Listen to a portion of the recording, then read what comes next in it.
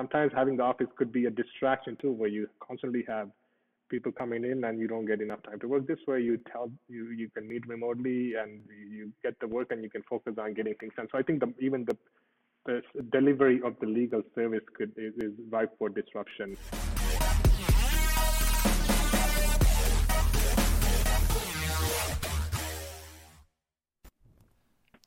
Okay, Suresh, thank you for joining us in the BoomX podcast. We're here with a new set and a new system. It took us a while to get set it up, but thank you for joining us and thank you for your patience. Thank you very much, Barry, for having me and for inviting me. I'm really thrilled to be part of this, and I look forward to speaking to you. Yeah. So, we've had a few lawyers come join us on the show, all in different capacities. Some of them have been part of the legal tech movement.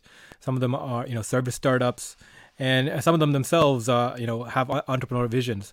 And you seem to encapsulate all these kind of these realms. We got connected on LinkedIn pretty recently, though. We've known each other for a while, at least in name. But so I wanted to really have you on because you're well accomplished. You have quite a few degrees behind you. You're very knowledgeable, and you're involved in a bunch of different startup initiatives. So, could we start with an introduction about what you do?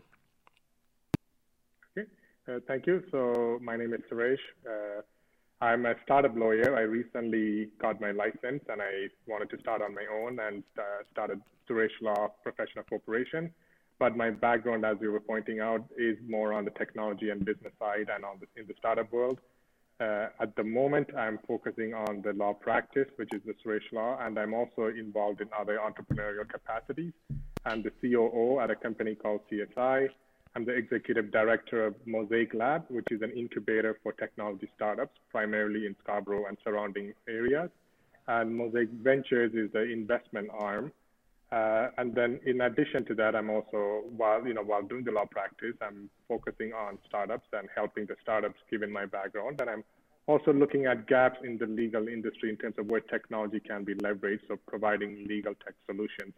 But I'm really just identifying different gaps to see what tools could be beneficial to lawyers and also what platforms or tools could be beneficial directly to the consumers. But, I'm not going to rush into that. I'm going to take my time to figure things out in that space. But so I'm really thrilled to be in this interesting mix of, I'm new to the practice of law, but I'm not new to technology and entrepreneurship. Mm-hmm. So I continue to exist in that space, and so I'm very thrilled to have this additional tool in my toolkit to provide legal services for the startups that I have already been working with for over a decade now. So I'm really excited to be in this new space. So that's kind of in a nutshell the different hats that I wear in addition to being a father and husband at home. Of course. So let's decompress that. So you I believe did an undergraduate in electrical engineering. Yes. So in terms of degree, sorry, I skipped that part. Yeah. I did an electrical engineering degree in Waterloo, at Waterloo, and then I did a Bachelor of Arts at Waterloo as well. Then I did an MBA in strategy at Wilfrid Laurier. Then I did my law degree. I did my first year at University of Ottawa. Then I transferred to Osgoode Hall Law School and completed my law degree at Osgoode Hall. Yeah, I mean, that's quite a list of accomplishments. Most people are lucky to get 1-2 degrees out of their careers. You have 4 at various institutions. What led you down that path to pursue those education? I think just life takes you in different paths, right? To be honest, I never planned on becoming a lawyer. I never planned on having 4 degrees.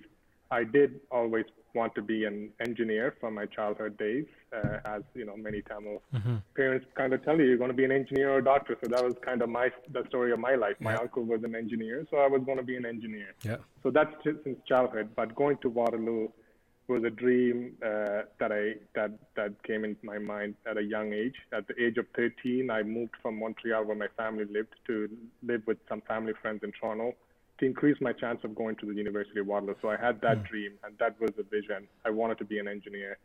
Eventually, I wanted to do an MBA. So that was really the plan. Then life takes you in different paths. As most people would be aware, I had some challenges in my life. So those challenges led me to kind of reevaluate what, those experiences led me to reevaluate what I wanted to do. So dealing with lawyers and working with lawyers, and I learned to appreciate the impact, the positive impact it can have on people to help people out. So that's how I became interested in law. It took me some time to get the confidence and to realize whether this is the right path for me to switch into. So I just went through the process, and I didn't jump on it right away because I was hesitant initially, thinking, how could a lawyer become a lawyer? How come an engineer become a lawyer? Do I even have the skills? Can I do it? So I wasn't confident, but eventually I overcame that and just went for that. And one thing I do is that once I take time to make my decisions, but once I make a decision, then I just stick to the plan and I just work towards it. So a lot of hardships, a lot of sacrifices, but I didn't turn back. I just get things done. That's it. So yeah, I mean, here I am. Absolutely. Like definitely it takes a lot of determination and focus, to get those kind of degrees, especially at those institutions. I've always found that engineers, like classically trained engineers that transfer to other career paths, take the level of engineering, like thought processes with them, and they start breaking problems down. Have you looked at the legal industry or any industry that lens of the engineer of how you can deconstruct it and rebuild? Yeah, you're correct about that. Like our foundational training in engineering teaches you to solve problems, to have processes, to follow processes, to have checklists. Interestingly, in my first year at Ottawa, the law school dean said, we have few engineers who come to our program, and engineers always do well because they understand checklists, they understand processes, they understand solving problems, and that's really what law is about. It's about solving problems for your clients or solving problems at a bigger scale. And I didn't get it fully at that point, but I appreciate what he meant now. And so, in the same light, I think I always, because my foundational training is in engineering, I try to apply that in law as well, to think about when I'm working on every client file, but also broader than that in terms of the industry and how services can be provided. Where is the trend going? What is the real problem? What can be solved, and how can we solve it to better serve the clients and better serve society? So I'm always thinking outside the box, thinking of the bigger problem that I'm trying to solve. Even though as a lawyer, similar to doctors, as an entrepreneur and as an engineer, you're solving one big problem. But as a lawyer or as a doctor, you're solving thousands small problems because every client has a different problem. So I gotta be careful when I'm dealing with the client's problem. I'm dealing with that. But when I have my free time, I'm thinking about the bigger picture of what is the big problem here that I can solve to help all these clients. What is the common theme? What can be done to help everybody better, to provide the service better? I mean, that's quite a suite of services you can get in a boutique firm, right? Like being able to get like a legal help from from a lawyer and get legal services, but also get the mind of an engineer to look at it. Also, an MBA. Can we talk about some clients, some kind of work you've done with a few clients? Like what type of clients do you generally work with? At what level? What scale? Yeah.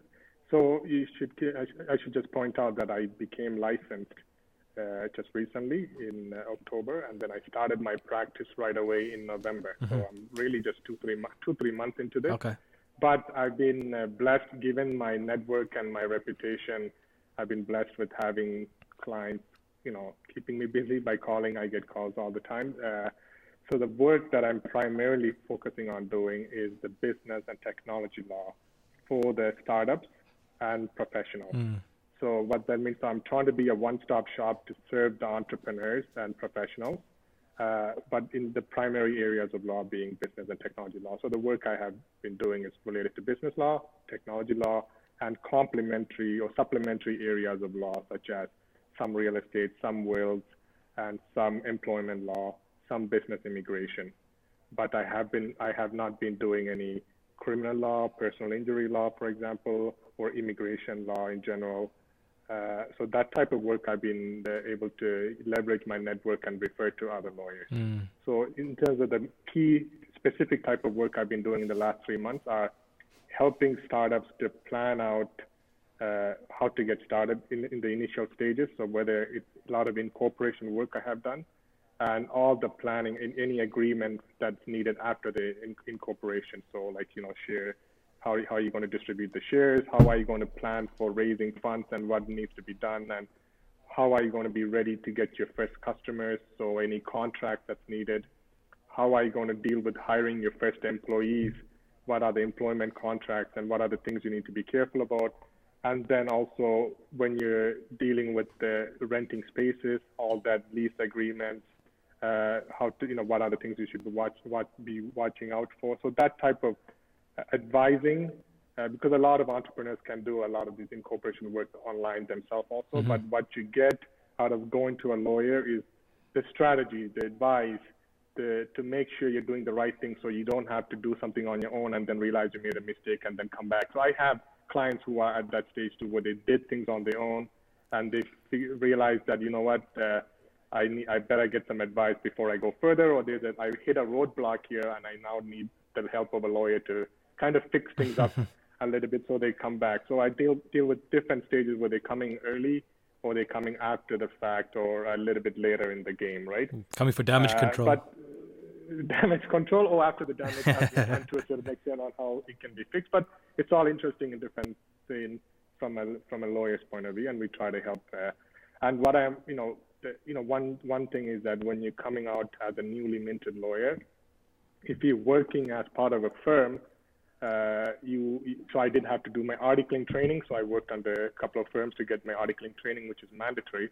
But even otherwise, if you work as part of a law firm for a few years, you get the benefit of having the ability to rely on other colleagues who are working in the firm to constantly get help from.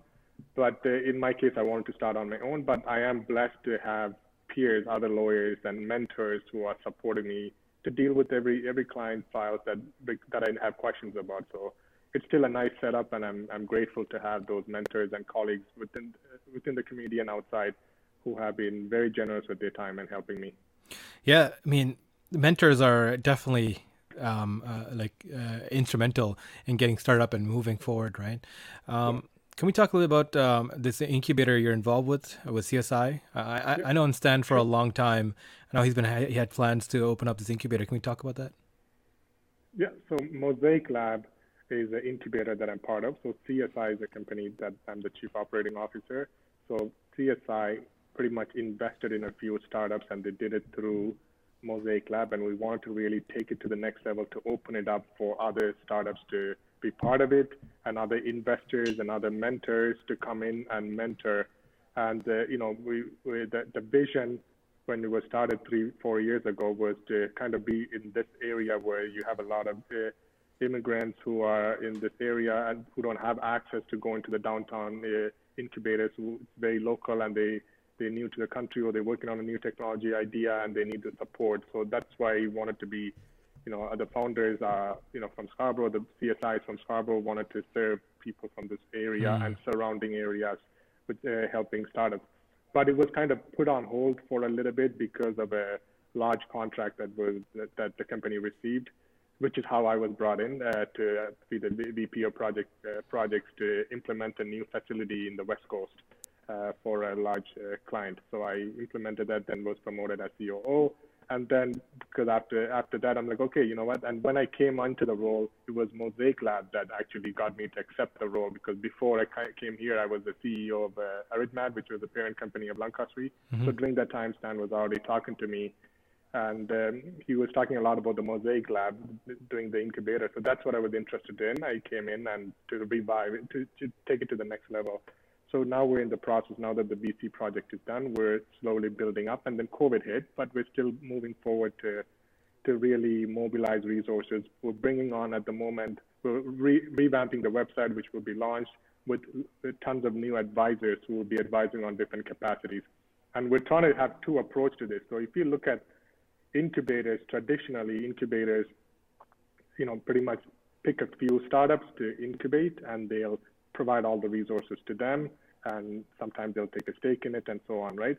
But with the Mosaic Lab, we're trying to do two-tier approach. So that is one part of it that we will continue to do, as we have already been doing. The other part is being like a one-stop shop where startups could come with whether it's legal service or financial advice or something they need where they would normally go to a lawyer or a financial advisor. They can come for one particular need, and we would, using our advisors network, we would provide that specific service, like a shop, basically provide the specific service to the startup. So now all of a sudden we can cater to hundreds of startups because they don't have to be accepted through an intake process. They could just be coming in for one particular service. Hey, I'm facing this problem. So it's really a place for you to come to access resources. So I'm facing this small problem, whether it's on the HR side or on the legal side.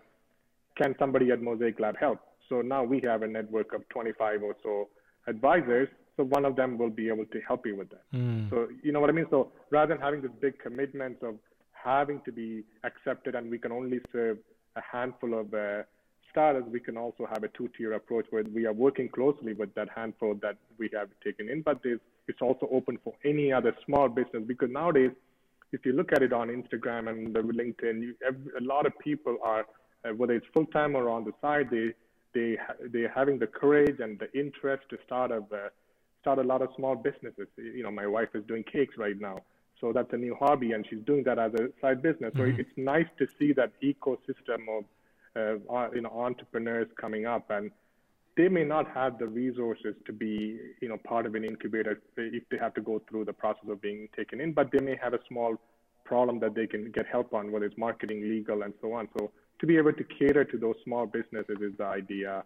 That the way I actually gave the suggestion that we should reposition it this way and stand approved. So we're kind of going forward in that way, so you can be more accessible to more people. Yeah. So that's really cool that you're taking on this initiative, because Scarborough is really under-resourced when it comes to startup resources.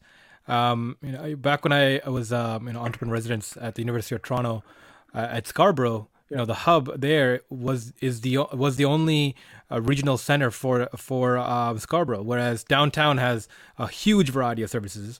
York region has the oldest tech community in Canada. Durham is pumping a lot of capital into reinvigorating the township.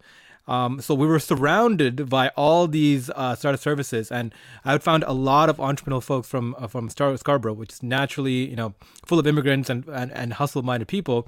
They were all going to exterior places to get support for their companies they were founding or working on, and a lot of people that I would talk to at incubators in different areas, they're from Scarborough.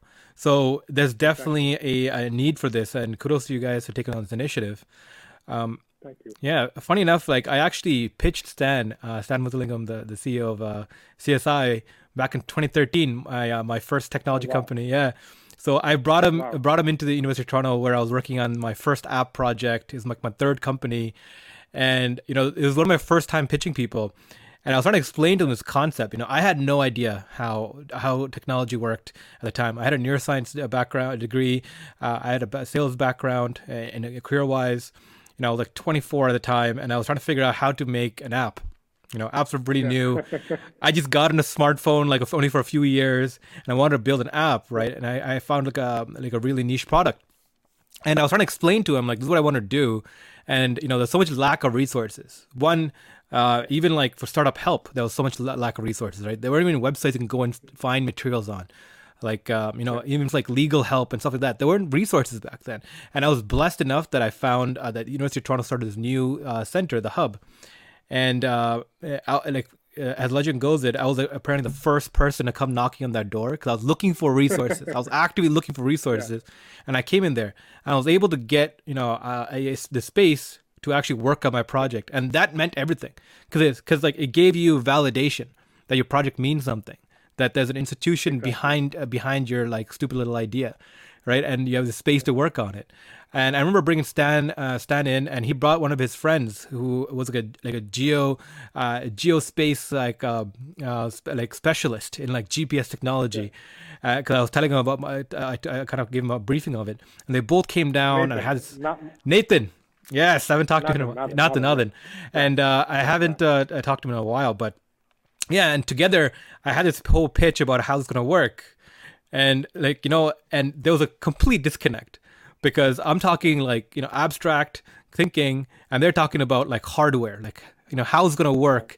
What what are the financials? What are the projections? And I'm like, I don't know, right? And it opened up the floodgates to talk more about this and keep in touch. But one of the coolest things is that came out of it. I got to talk to him. I talked to Kula Selvaraja from Newton, about the need for more research for startups. Even though they end up funding my project or working on it. Right, the fit wasn't there. The appetite was definitely there, or the need for it was there. So it's really cool to see things come full circle, and now CSI, opening up this innovation center. It's really cool. Exactly, and and Stan is very supportive of entrepreneurship, and that's his passion as well. So that's why this is what he wants to do next with his life and career and whatnot too. Right, this is what he wants to focus on primarily. So it's nice to have people who have that appetite, as you said. And Nathan is also part of the Mosaic. So one of the companies you'll see on the website, MOB and SoftwareNet. So that's what Nathan's focusing on. So providing platforms for charities, providing platforms for real estate builders. So those are two main verticals that he's been focusing on after building a core engine that pretty much wrote up his own programming language, and he's one of those tech geniuses who just develop cool stuff. So he built a whole new platform, whole new ecosystem, and building apps on top of that right now. So there's a lot of cool stuff that's going on, and Mosaic Lab already has a space that's allocated, including this boardroom. That lots of money has been spent into creating this space for entrepreneurs and startups to come and use as they need. So amazing. It's time to really put it to work, right? Because it's been already ready. The space has been allocated in Scarborough. It's a huge space, and where is it located? Birchmount and Ellesmere. Birchmount, Ellesmere. Wow. 1410 Birchmount. Okay. So it's between Ellesmere and Lawrence on Birchmount. So it's right in Scarborough. Yeah. So it's accessible. Yeah. No, that's amazing. So can you talk a little bit about the programming? I know you talked about it being almost like a rolling a rolling cohort methodology, right? So a lot of incubators take on a set number of companies, each cohort, each year, or each a semester program, and run through a program. Those are generally programs courses. Then there's ideation level ones that just open up a space and allow you to work. That's what the hub was. Yeah. Can you talk a little about the programming? So one is the traditional incubator model, where we take in a small number of companies that we wish to help to grow significantly and invest in as well, right? The other one, you're just really accessing our services as you need anything. So it's almost like going to walk-in customers kind of thing. Yeah. You're a walk-in customer essentially, where you're coming in saying, hey, I got this problem, I just need help from somebody, and we're here to help. That's what it is. That's really the model. So there's no formal programs per se, but if you're a startup and you got a problem you need help with, you just come in and we connect you with one of our advisors to help you out. Simple as that. What problem you're dealing with that you need help, we help you with it. That's what it is, right? Yeah. So there's no formal training. That may be part of it based on your need, but nowadays people have limited time and limited very specific needs. So we're trying to target to help with those specific needs rather than put through a structured program and impose that on everybody. Yeah. It's there if you need it, but it depends. It's catered to the individual's needs, right? Yeah. I mean, those boutique services are really, really important especially for early stage companies. Is there any cases that you can talk about? Any particular companies that gone through that you work with yet? So you can see on the website already, on Mosaic Lab website, some of the companies that are going through it. Mm-hmm. Some of them are reaching some significant milestone, but I obviously can't talk about it. But if you look into them and you go on their website, you will see some of the significant milestones they're reaching at the moment. Perfect. So I'll kind of leave it at that. Yeah. And for you to kind of and let the audience kind of do their digging and research. Yeah. So, but it isn't, it's still a very few startups, very few companies, right? Yeah. So this is still an early stage, I would say. It's been, we've been informally, CSI has been informally investing and supporting these startups for a few years. In the case of Nathan, that's been almost a decade in supporting. Another company called WeTrack, you can look into, is reaching some significant milestones right now. and that's been a few years as well. So you can see there's some traction that's happening, but again, small number of companies, but meaningful support, meaningful contributions. And now we're trying to open it up where you can be enrolled as a part of a structured program, or you can be just accessing us for whatever specific problem you're facing. And I think that's a more accessible model. So then you can now help hundreds of startups. And the same way I'm helping on the legal side, right? I have startups who are at the very early stage who are calling me and saying, I'm faced with this problem. So I'm giving them advice on the business and legal side of what they can do. And it's not, I'm not doing this just to, clarify, like I'm not doing this for the money only. Obviously I got to pay my bills. I have, this is my career, but it's not always very lucrative too, right? Because startups are struggling and they bootstrap, so they don't have enough resources. But I'm committed to growing with them. Starting, I get joy out of helping because this is my area of interest, right? This is my hobby and passion. So you grow with them, and then when they reach significant milestones, they'll have significant work, hopefully, that I can be part of and helping them out with, right? But I get joy out of doing this, and that's why I'm doing this versus taking on a traditional corporate law route where, it could have been more lucrative, but I came into law to do this, essentially. Yeah. So I'm doing what I'm passionate about, and I'm happy to do it. That's great. A lot of work, a lot of time, but, and I have a supportive wife, so I get to do it. Of course. Even though it doesn't necessarily pay that well to do what I do, right? Yeah. No, that's admirable, right? Like being really being really passionate about what you do, I think, is one of the testaments of life, right? Being able to enjoy what you're doing and knowing that your services have value, right? Exactly. So, yeah. So, you're starting a lot of different things at the same time. It looks like that's a pattern in your life, going from the multiple degrees now to the multiple initiatives. You have this incubator, you have your own boutique law firm. Anything else you're involved with? I think that's already a lot. Yeah, it is a lot. Okay. That's already a lot of projects to be involved in. Yeah. But so my law practice, the CSI work, the Mosaic Lab, Mosaic Ventures.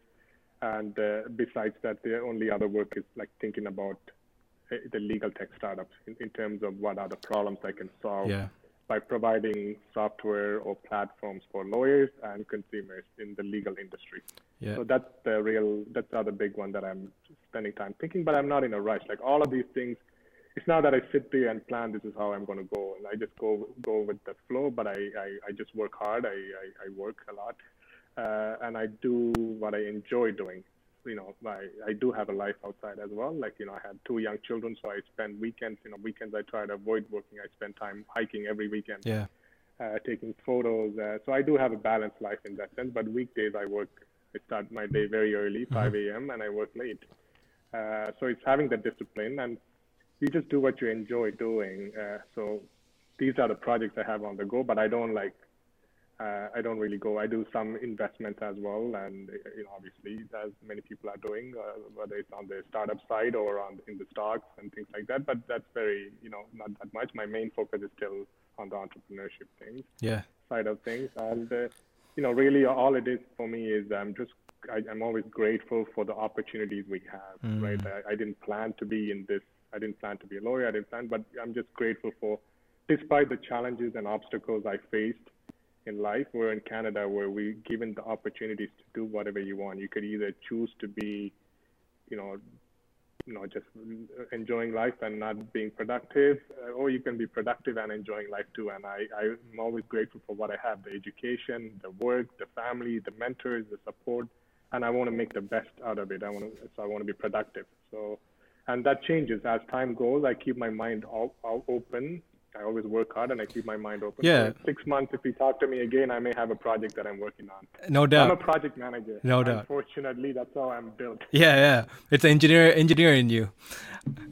Engineer, but also when I did the engineering, most of my work, I worked at Microsoft as a project manager. I worked at BlackBerry as a project manager. So even as a subset within engineering, I was trained as a project manager. So I'm always good at juggling different projects and getting things done. I'm a driven person. Who just juggle different things and get done somehow and lose a lot of hair in the process. Yeah, I mean, we're part of the same club. Don't worry, the entrepreneurship club.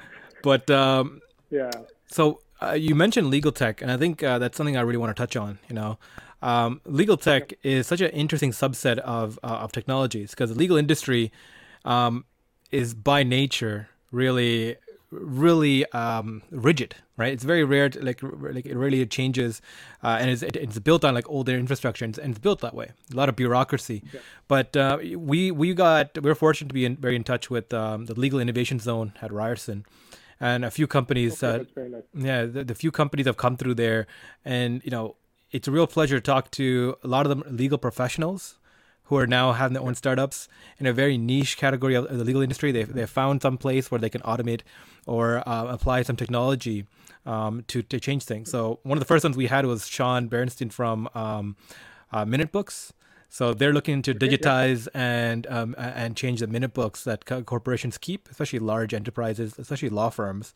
And that was really interesting to see how you would take such a challenge and automate that. Recently, we had a guy. We had Anatoly from Pact. So Pact was Okay. trying to make a. They're trying to make a messenger service Yeah. for that has contracts in it. So you can talk like like WhatsApp. You can have message back and forth between a client or a person, and all those messages can be tuned into a contract. Can be brought back into a contract. Can be sourced. And once the contract is agreed upon and signed, all the backlogs are there. And more importantly, once the agreement is there, you can actually download as like a file, as like an actionable file, the full record of that can be used in legal proceedings if needed be. Right. So those are like cool, really cool innovations. And outside of that, I mean, there was another individual we talked to, not on air, but I had a chance to talk to from the UK. He was a law student, Mm-hmm. and what he discovered was that in fighting fighting traffic tickets, a lot of the same arguments are used over and over again. So when you hire a paralegal, when you hire a lawyer, they're using a very almost like a template process of fighting a particular tickets. And he took that and he built an automation system so that people can scan their tickets, and it'll scan the ticket and it'll tell you based off of what happened, like, what is the template of how you yourself can go to court and argue your case based off the knowledge of legal professionals, right? And he's kind of democratized legal knowledge in that way. And his like, Yeah. and that startup, like he built that during in law school, and within 3-4 years, it sold for about $6 million. Right? He sold to a larger Wow. firm and he moved on. And he came back to Toronto and he's moving on to different ventures. So so legal industry definitely is ripe for disruption. What are you seeing in it? What's interesting for you? Yeah. So as you say, Legal Innovation Zone is a great place to be. I plan to be more connected and more active in that. My articling principal, Monica Goyal, was one of the mentors there, and she herself was involved in a legal tech startup as well for My Legal Briefcase that just got acquired by a bigger company, Caravel Law, recently in the last few months. So Yeah. she's now part of this bigger firm that acquired her legal tech company. So, and I'm aware of different people she was actually teaching a legal tech course at Osgood, and I took that too. So I'm very connected with the different projects, the different initiatives that legal tech in the legal tech space in Ontario, particularly. But still, this is still, I wanted to do my own law practice to be able to really get my hands and wet and really understand what are the gaps, right? But from my understanding so far, it is ripe for disruption, as you say, because the consumers are becoming more and more sophisticated, and they are open to doing uh, a lot of self-serve. They're comfortable using a lot of self-serve tools, right? Mm. But they still would like to have the benefit of getting the legal advice from the lawyer in some cases, or in many cases they come to that at a later stage, or they want to minimize that and they want to do more things on their own. But the regulations are there for a reason, where legal advice can be provided only by lawyers within Ontario, and that's regulated by the Law Society, right? For a reason, right?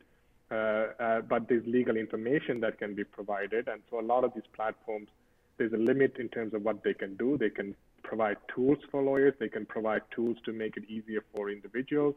They can have platform for a lot of self-help things, services, but it still cannot be considered as, none of these platforms can really say that they're providing legal services because only the lawyers can do that. But with time, we don't know how things are going to shift and how regulations could change. But at least within that context, there's a lot of disruption that could be done further in terms of what additional services can be available to the consumers, where they can do it on their own. Like incorporations can be done by yourself without getting the legal advice. If you're comfortable doing it yourself, you can do that. You can download all sorts of contracts and agreements and customize it yourself, right? But so a lot of people, that's all they can afford to pay for and do. Whereas if they went to the lawyer, they got to pay for the legal service, they got to pay for their consultation, right, for legal advice as well. But I think there could be hybrid models where there could be more platforms online to enable more information, more legal information to educate the public about what they can do, how things work. Like you can have tons of legal information and platforms can do a better job and tools can do a better job of educating the public. So enabling them to do more things on their own without necessarily coming to the lawyers for everything, or paralegal, because there's some services that paralegals can also provide, and that's also regulated by the Law Society, and there's specific things that you can go to them for help, but there's a lot you can do on your own if you're comfortable, right? So more public education is needed so that to enable people to do things on their own, whether it's entrepreneurs or the general public. So I think more and more of that will happen, where people, just like learning from YouTube and so on, they can be learning different skills to do things on their own.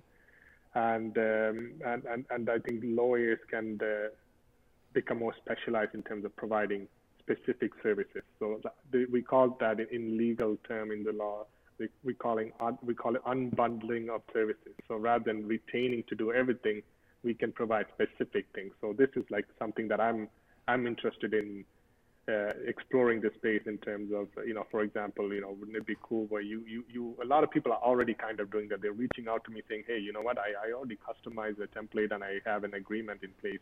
I just need you to review that and give me your comments on whether I'm doing the right thing. So now you don't have to hire me to draft the whole thing. You went ahead and did something on your own. You're going to come to me to review that, and I can have a network of lawyers to do that, maybe, right? And we can help with that specific need. So our time is better utilized, and you can be learning things on your own. But sometimes we may be having to tell you that, hey, you did this whole thing wrong. There's all these issues that maybe you should let us do it or go try again, right? But it's empowering or enabling the consumers to do things on their own, and lawyers taking a very specific work by unbundling the whole thing rather than being retained to do everything from A to Z. For people who can afford it or people who are comfortable doing that, the lawyers will can continue to do that. But for others who are more go-getters and they want to do things on their own and then come to the lawyers for specific needs, so that kind of hybrid model will pop up more and more, I think, where we become even more specialized in what services we provide. But tools, as some of the examples you mentioned are tools for minute books and so on. There's tons of tools that can be developed. Right now, it's a few large corporations that are kind of dominating the tools and platforms. Even I worked on before, I think this is before I had the idea of going to law school. I worked on building a platform that focused on the sales and marketing needs, like building converting the leads to, CRM, to a customer relationship management tool specifically for the legal industry. This is 9 years ago, right around the time I was thinking about law school, 9-10 years ago. So, that kind of tools could even be useful even today, because there aren't too many options for the legal industry to do the CRM piece of it, or the matters management, or even the communication part. One of the other, like communicating with the clients, or the clients to engage and log in and see, giving them apps and portals to view what's happening with their file, being more transparent. And that's what I'm really interested in. If you see my practice, if you go to Suresh Law already, my practice is already embracing a lot of technology. Everything from the intake process, you have to do a lot of work yourself. You log in and you fill out the form for the intake form, so that I don't need to have a staff to take care of, asking you those questions to type it in. So that keeps the cost down for you as well. I don't have an office. A lot of people, first question is like, where's your office? I don't have an office. I don't need an office right now. If I need one later, I'll get it. But this is helping me to keep the cost down, and I'm able to get the work done still. And we can meet over chat and tell me what your problem is and how I can help you, and I work on it. But if I have more overheads of having a lot of staff, a lot of big office space, then I have to charge that back to the client in one way or another, right? Yep. So I'm keeping the cost down by leveraging this. COVID is helping with this, right? We are somehow forced to work remotely in many sectors, and we are adapting to that. So even I think the legal industry is ripe for disruption even there, that you don't necessarily need to go to a lawyer's office all the time. You can be doing things remotely, letting the lawyers do what they do best, which is to do the work, right? Sometimes having the office could be a distraction too, where you constantly have people coming in and you don't get enough time to work. This way you can meet remotely and you get the work and you can focus on getting things done. So I think even the delivery of the legal service is ripe for disruption, partially because of COVID, right? And people are going to get used to that and be more productive in some sense, right? So that's why, when people ask me almost every phone call I get, where's your office? I have to answer the question. I don't have one, but it's helping me keep your costs down. Yeah. But I think soon that's the model people are going to turn to, where it's going to be a lot of remote work, and that will help people be more productive. So there's tools in, so the moment we're going to do remote work more, even for lawyers, tons of tools can be introduced to facilitate that process better, right? The communication with the clients, the engagement with the clients, the work you do, the transparency in billing. So if I'm retaining you, well, the clients also struggle sometimes to understand why I have an intake form. Well, that's compliance. We are regulated profession, so we need to do the client intake properly. We need identification. So all of this, we need to educate the public that that's the process that lawyers have to follow, but we can build forms and tools to make it easier to educate the public about that, right? So there's tons of tools, and clients are interested when they sign the retainer of how their money is being spent, what is the estimate for the work that's being quoted. All of that, there's tools that can be built to make it more open and transparent. So with technology, I'm already using a little bit, but I think I have a long way to go in embracing technology into my practice. But that's at my core. Like, for me, I'd rather take longer, but I want to make sure I embrace technology in the way I provide the legal services, because I am this is a pilot project. Suresh Law is a pilot project of how technology can be embraced to provide legal services to people that's more affordable, more transparent, right? And if whatever I figure out here, I want to push that off as different solutions for other lawyers and to change the whole industry, to make it for society to benefit from it. And that's why my mission, I put a post today on social media that says I'm on a social mission to serve the underrepresented communities, particularly the entrepreneurs, like with the special focus on entrepreneurs, right? So who have limited resources, who have tons of ideas, who are trying to disrupt various industries. So I want to help them get there. And that's with the use of technology, right? So the same can be done in the legal industry by leveraging technology. And I'm using my own law firm as a pilot project, essentially. Yeah. No, I mean, I think that's very admirable, because it's so necessary.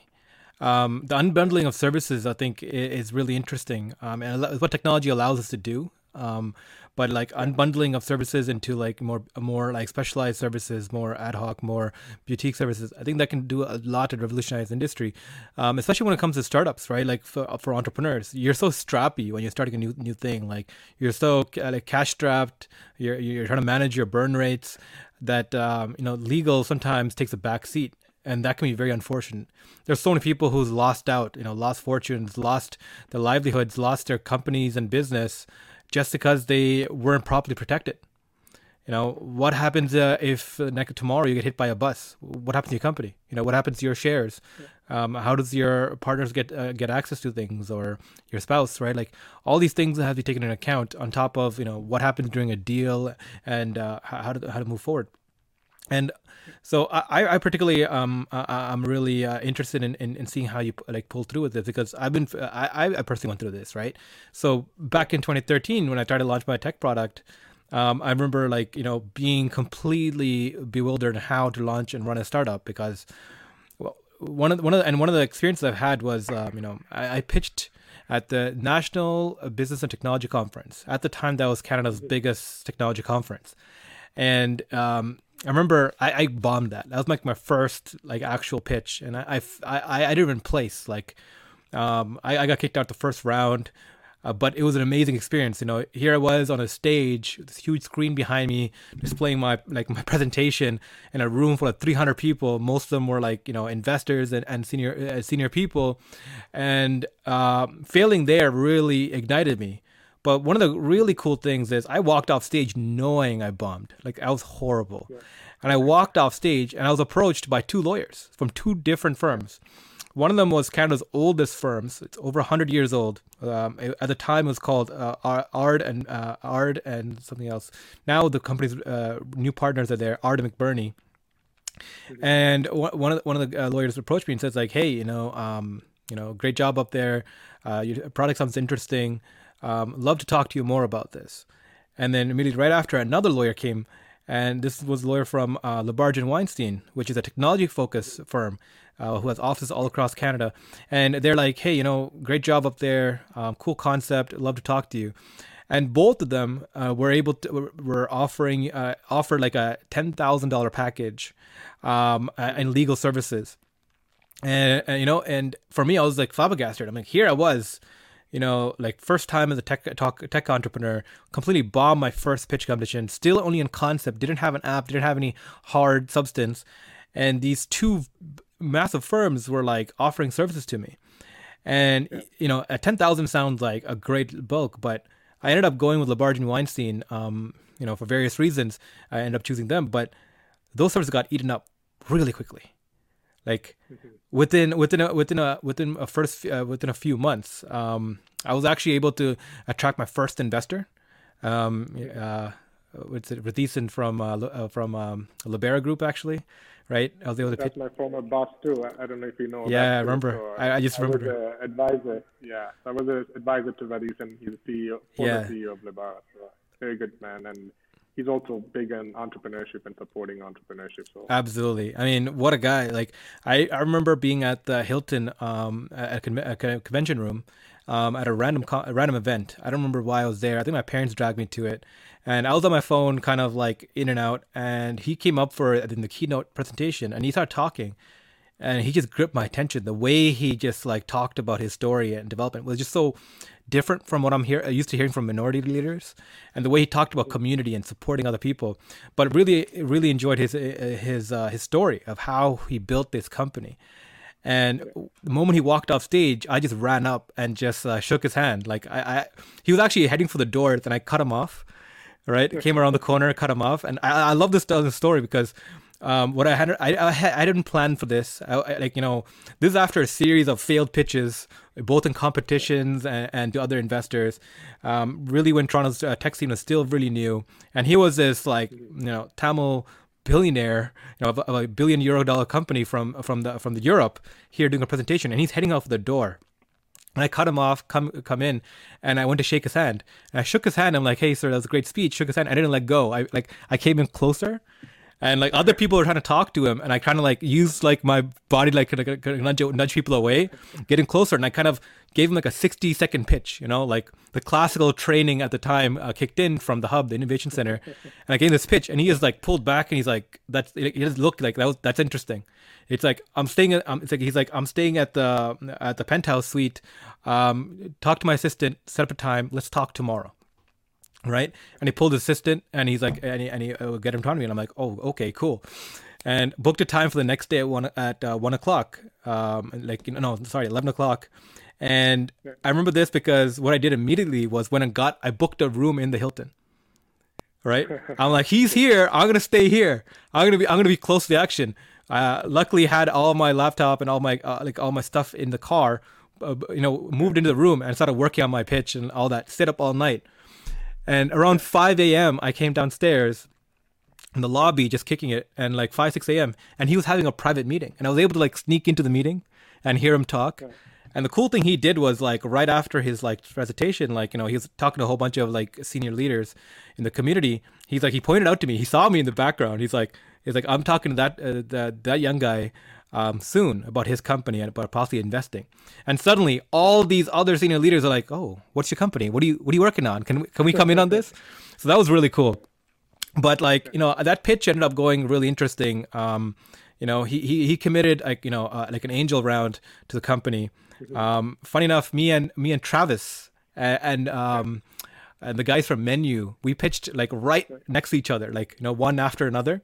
So in the lobby, we're like waiting to go up, and like all the other entrepreneurs came up. Travis Ratnam, he came on. Knowledge Hook just raised like $20 million, right? A Series A.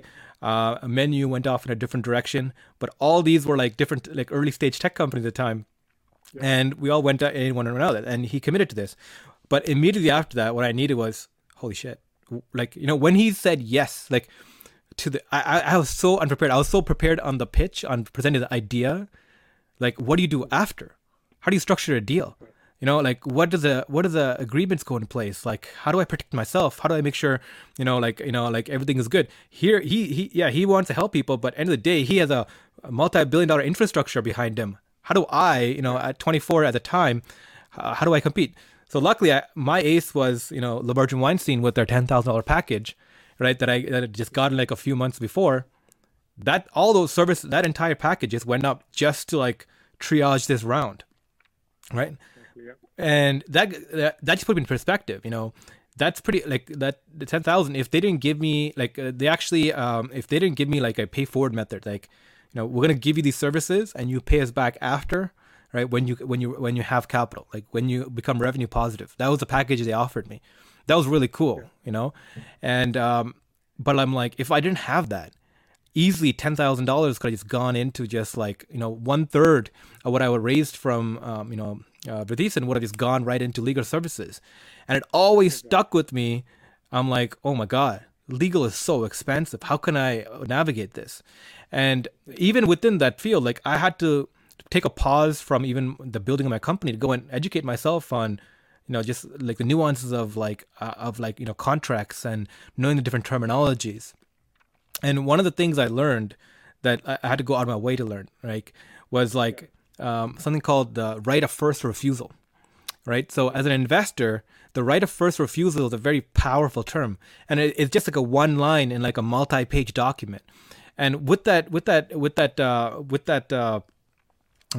power, it gives investors the ability to liquidate preferences, right, higher than subsequent investors, and they can like choose liquidate or like say no or control what happens to their shares before with priority. And that always stuck out to me. And in my in the years that followed, whenever I talked to startups and stuff, I always brought up that term. We're working at the Innovation Center at the Hub. It's a very early stage innovation center. After I graduated from the center for my company, they brought me back as an entrepreneur residence. I ended up staying there for about 7 years. First with my company for the first 3 years, and 3.5 years after that as an advisor. And I always brought that term up. That this term I learned that just like a magical sentence within this lengthy project that gives a lot of power if you know how to if it's utilized correctly. So, the idea of like legal knowledge and knowing it, you can't just depend just on a lawyer or services. You need to know a little bit of a framework yourself to know what you ask for, to know what's been given, right? And to be expected to be taught, by your legal advisor or by your lawyer is, it's billable hours, right? Exactly. So knowing at least the foundations of legal knowledge, it's so important for every entrepreneur. So I completely agree with you on democratizing that and making that easier is definitely important. Exactly, because that also will enable people to appreciate how complex the work that lawyers do is, because sometimes people can also underestimate until they have a problem that, hey, the contract, I can just use a template, but you got to know what you're signing, what are the words you're putting in there, what are the terms you're putting in there, because it will matter in some cases, right? So when you're trying to learn it yourself and getting more familiar, you'll appreciate the vast knowledge that lawyers have. And knowledge is powerful, so everybody is entitled to try to learn as much as they're comfortable learning. But and you will appreciate the time when you're taking them from the lawyer, because sometimes people expect the time for free too. That this is what we do. So everybody has a profession and they have a specialization, and you have to respect that there's a fee to pay for that service, right? There's a value you're getting for that service, so you have to pay for that accordingly as well, right? So, but you can try to learn a lot on your own, so you can better make use of your resources that you have to. So you go to the lawyers for the things that you really need. The rest you can try to do yourself, or you manage accordingly, right? But to try to go and expect to be taught by the lawyers for free is also not reasonable. There's give and take, right? In terms of some you have to do yourself, some you can go to the lawyers to get the assistance from. Yeah.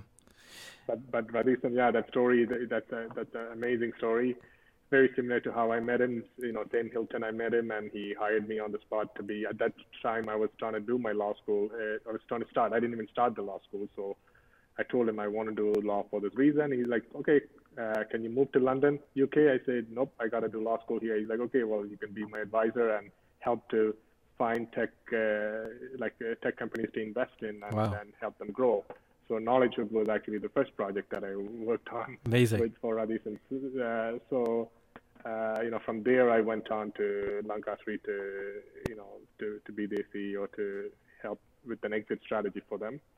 And that also was completed. But Radhishan is an amazing person. I'm always very grateful for Stan for giving me opportunities here. And at that time, Stan also offered me the same opportunity here, and Radhishan gave me that opportunity on the spot to be, to work remotely and advise. And, people who take the chance to give you the opportunity, you have to appreciate it, right? And that's why I say, when you look at my past, I'm always grateful for all the support and for people who believe in me, who gave me opportunities. And I didn't do any of this alone. It's the family, it's the community, it's the people who believe in you. And people don't have those opportunities in some parts of the world, right? Like where we were born, and if given the context of how things were in Sri Lanka where I was born, maybe we wouldn't have these opportunities, right? So you always have to be grateful for what you have and make the best out of it, so that other people will also benefit from what you do, what you contribute. It's a collective effort, right? Absolutely. And that's what keeps me going. It's when others believe me to give me every opportunity that I have, it fuels me to keep going, because I feel the best way to give back and to show my gratitude is by making the best use of all the skills and experience that I have, so that I can be of assistance to others, right? So, it's a team effort, right? We help each other to build society, right? Yeah. I think what's really pivotal is, especially being a minority, having other minority leaders support you. It's different. It's very meaningful. Right. So especially that's why I'm so thankful for people like Radhishan, for even Stan, right? Just being a pillar of the community to support others and provide that structure. Because it's validation, right? Especially when you're young and scrappy and trying to come up and do something new, to have somebody reach down and support you and help pull you up, that means everything. Yeah. Right. And exactly. Yeah. And the next thing is to pay it forward, right? Pay it forward to the next generation, to the next youth, and the people coming up. Yeah, and it's beyond to even this morning I posted that post about me, my vision of helping, my mission of helping, the social mission of helping the underrepresented communities. And Alan Query, who's the chair, who runs a successful communications company in Waterloo, he shared that, and he said, this is a great man. And then my former NBA laureate director, Hugh Munro, he also posted, he made a comment, I think on LinkedIn or Facebook, saying you'll get the full value out of Suresh. It's great to have these ongoing support, because it's positive. Positive energy helps you keep going, because it's not always easy. It's not easy to juggle this many things. It's not easy to wake up every morning and work this hard. Sometimes you do feel down, and when other people believe in you, other people continue to give you the support, that keeps you going. Right? I really believe that that's one of the reasons why I keep going, because I'm blessed with the support of others, and I try to do the same by inspiring others. That it's not just about getting 4 degrees, but it's I don't think, I didn't plan that, and I don't think that's the whole picture. I think it's just about being productive, focusing, working hard, being the best you can while living a life. People like Radhishan and Stan, learning from them on how to be humble, even when you have a lot of resources, how to give back and how to be humble, how to invest in other entrepreneurs. These are things that you learn from others. So I hope through the work I do, whether it's my children or others, to also see how I'm productive and how I'm giving, how I'm contributing and the type of life I'm leading, the values I hold. So you try to inspire others to also be productive. That's it, right? Yeah. Yeah. Absolutely. And one of the things I love about our industry, the innovation industry, is that how close knit it is. Like people just want to support. Like if you're working on novel things, like cool things, working on great ideas, people talk and the people support. If it's just as simple as sharing a post or just connecting with you, everyone's so much more willing to talk. And having worked in so many different industries myself, with the sales career, like the innovation industry is very different in that it's like everyone is trying to solve really challenging problems, and they feel the pain of that, they feel the weight of it, and so it's like a mutual respect, right? The mutual respect definitely hangs the field, and as long as you perform and do well, their support will always be there. Exactly. Yeah. Perfect. Suresh, this has been great. Thank you for joining me on the show. This has been a really insightful episode. Stick around. We'll do a quick debrief. But for everyone who's listening in, thank you.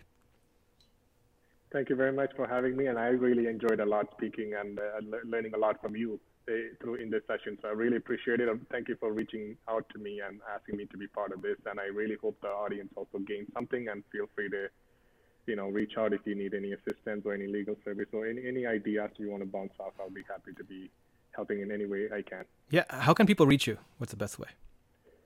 So my website, so suresh.law, is my legal service, my law website. You can go there and reach out if you need legal service. You can book a consultation. There's a client intake form as well, or I'm on most of the social medias. LinkedIn is the preferred one, like LinkedIn or Facebook or Instagram, but preferably on LinkedIn you can send messages. But my email is also suresh@suresh.law if you want to get in touch with me. Perfect. All right. Thank you.